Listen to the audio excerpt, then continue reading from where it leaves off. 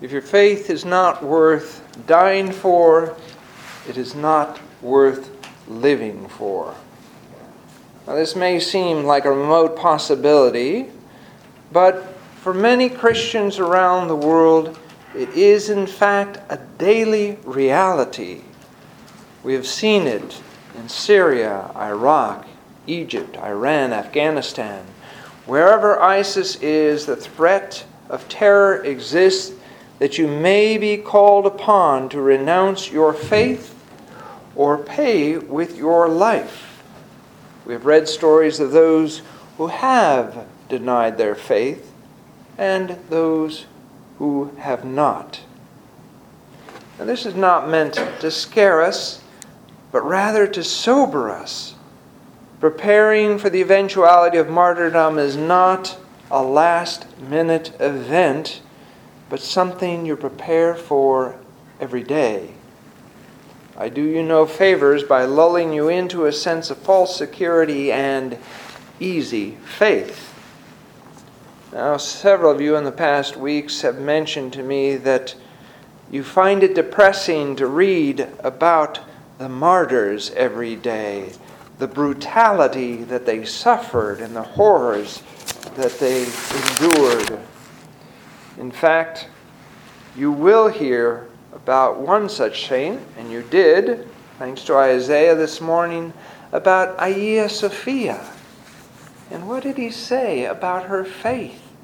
That it strengthened her and gave her courage in her time of need. Isaiah said it so eloquently, that it was her faith and the hope in something better to come that gave her strength and courage to watch her daughters martyred before her, and then she herself to die. Now, in the context of that situation, the early church, it may have seemed inevitable and obvious that these men and women would stand steadfast and sacrifice their life for their faith. But we can't assume the fact of choosing to deny Christ will be so clear-cut. It can happen in so many subtle ways that we don't even know that we are denying Christ. Yesterday we celebrated the relics of the chains of St. Peter when he was imprisoned and the angel of the Lord came and delivered him from the hands of Herod, first by removing the chains, and second by opening the gate and granting Peter his freedom.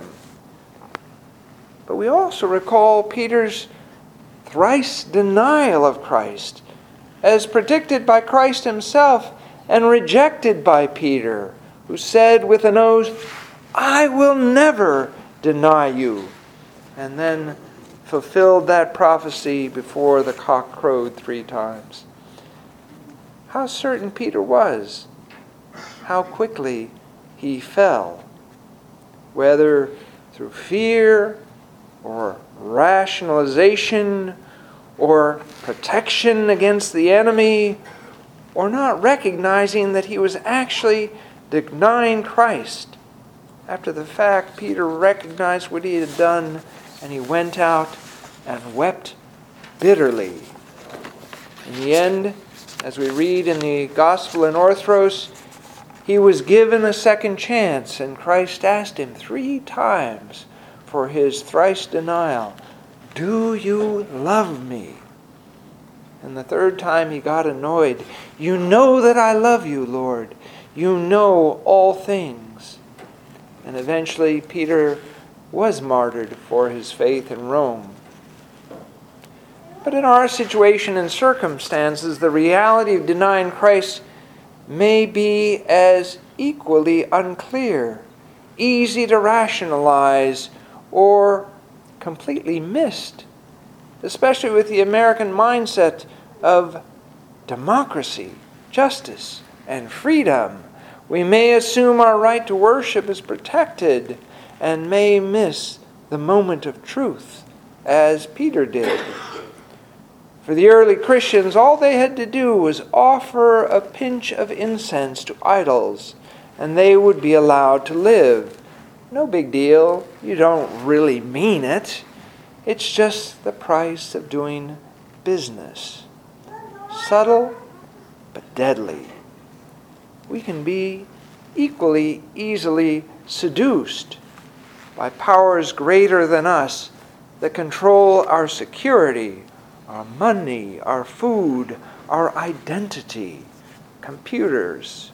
It's not a big step from credit cards to identity chips to the mark of the beast. To be allowed to participate in everything from financial matters to health care to travel.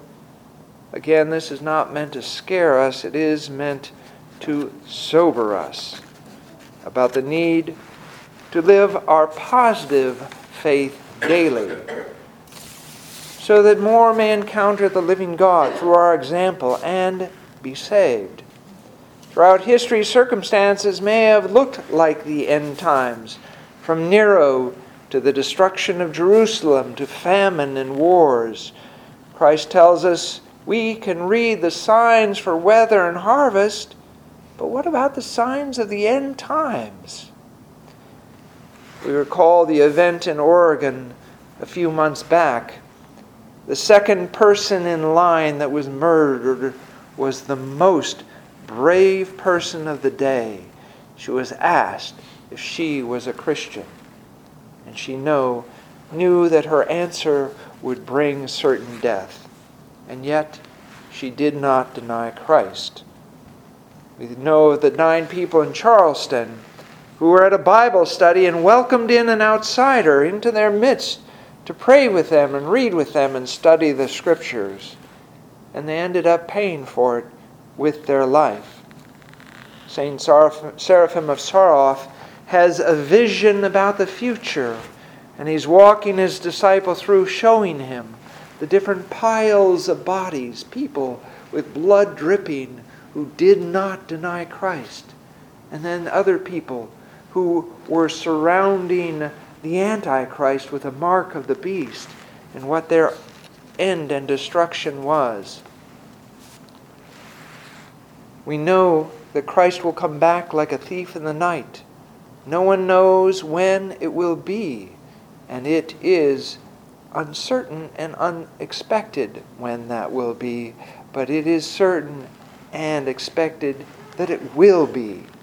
May He find us vigilant and awake, watching and ready, with our lamps lit and oil to spare. In other words, virtue. We train every day for martyrdom by dying to ourselves daily. And we have the 3 youths as witness and testimony how to face that day. Shadrach, Meshach, and Abednego were about to be thrown in the furnace by the emperor. And he asked them to deny Christ. Will your God deliver you? Their answer is an inspiration to us. Whether God delivers us or not, that is His business. We will not deny Christ. That too must be our answer in the face of death. For to live is Christ, and to die is gain. Now each of us has a rebel within us. I think Georgia, of blessed memory, had the biggest rebel. She was an Andartes. She stood up to anything.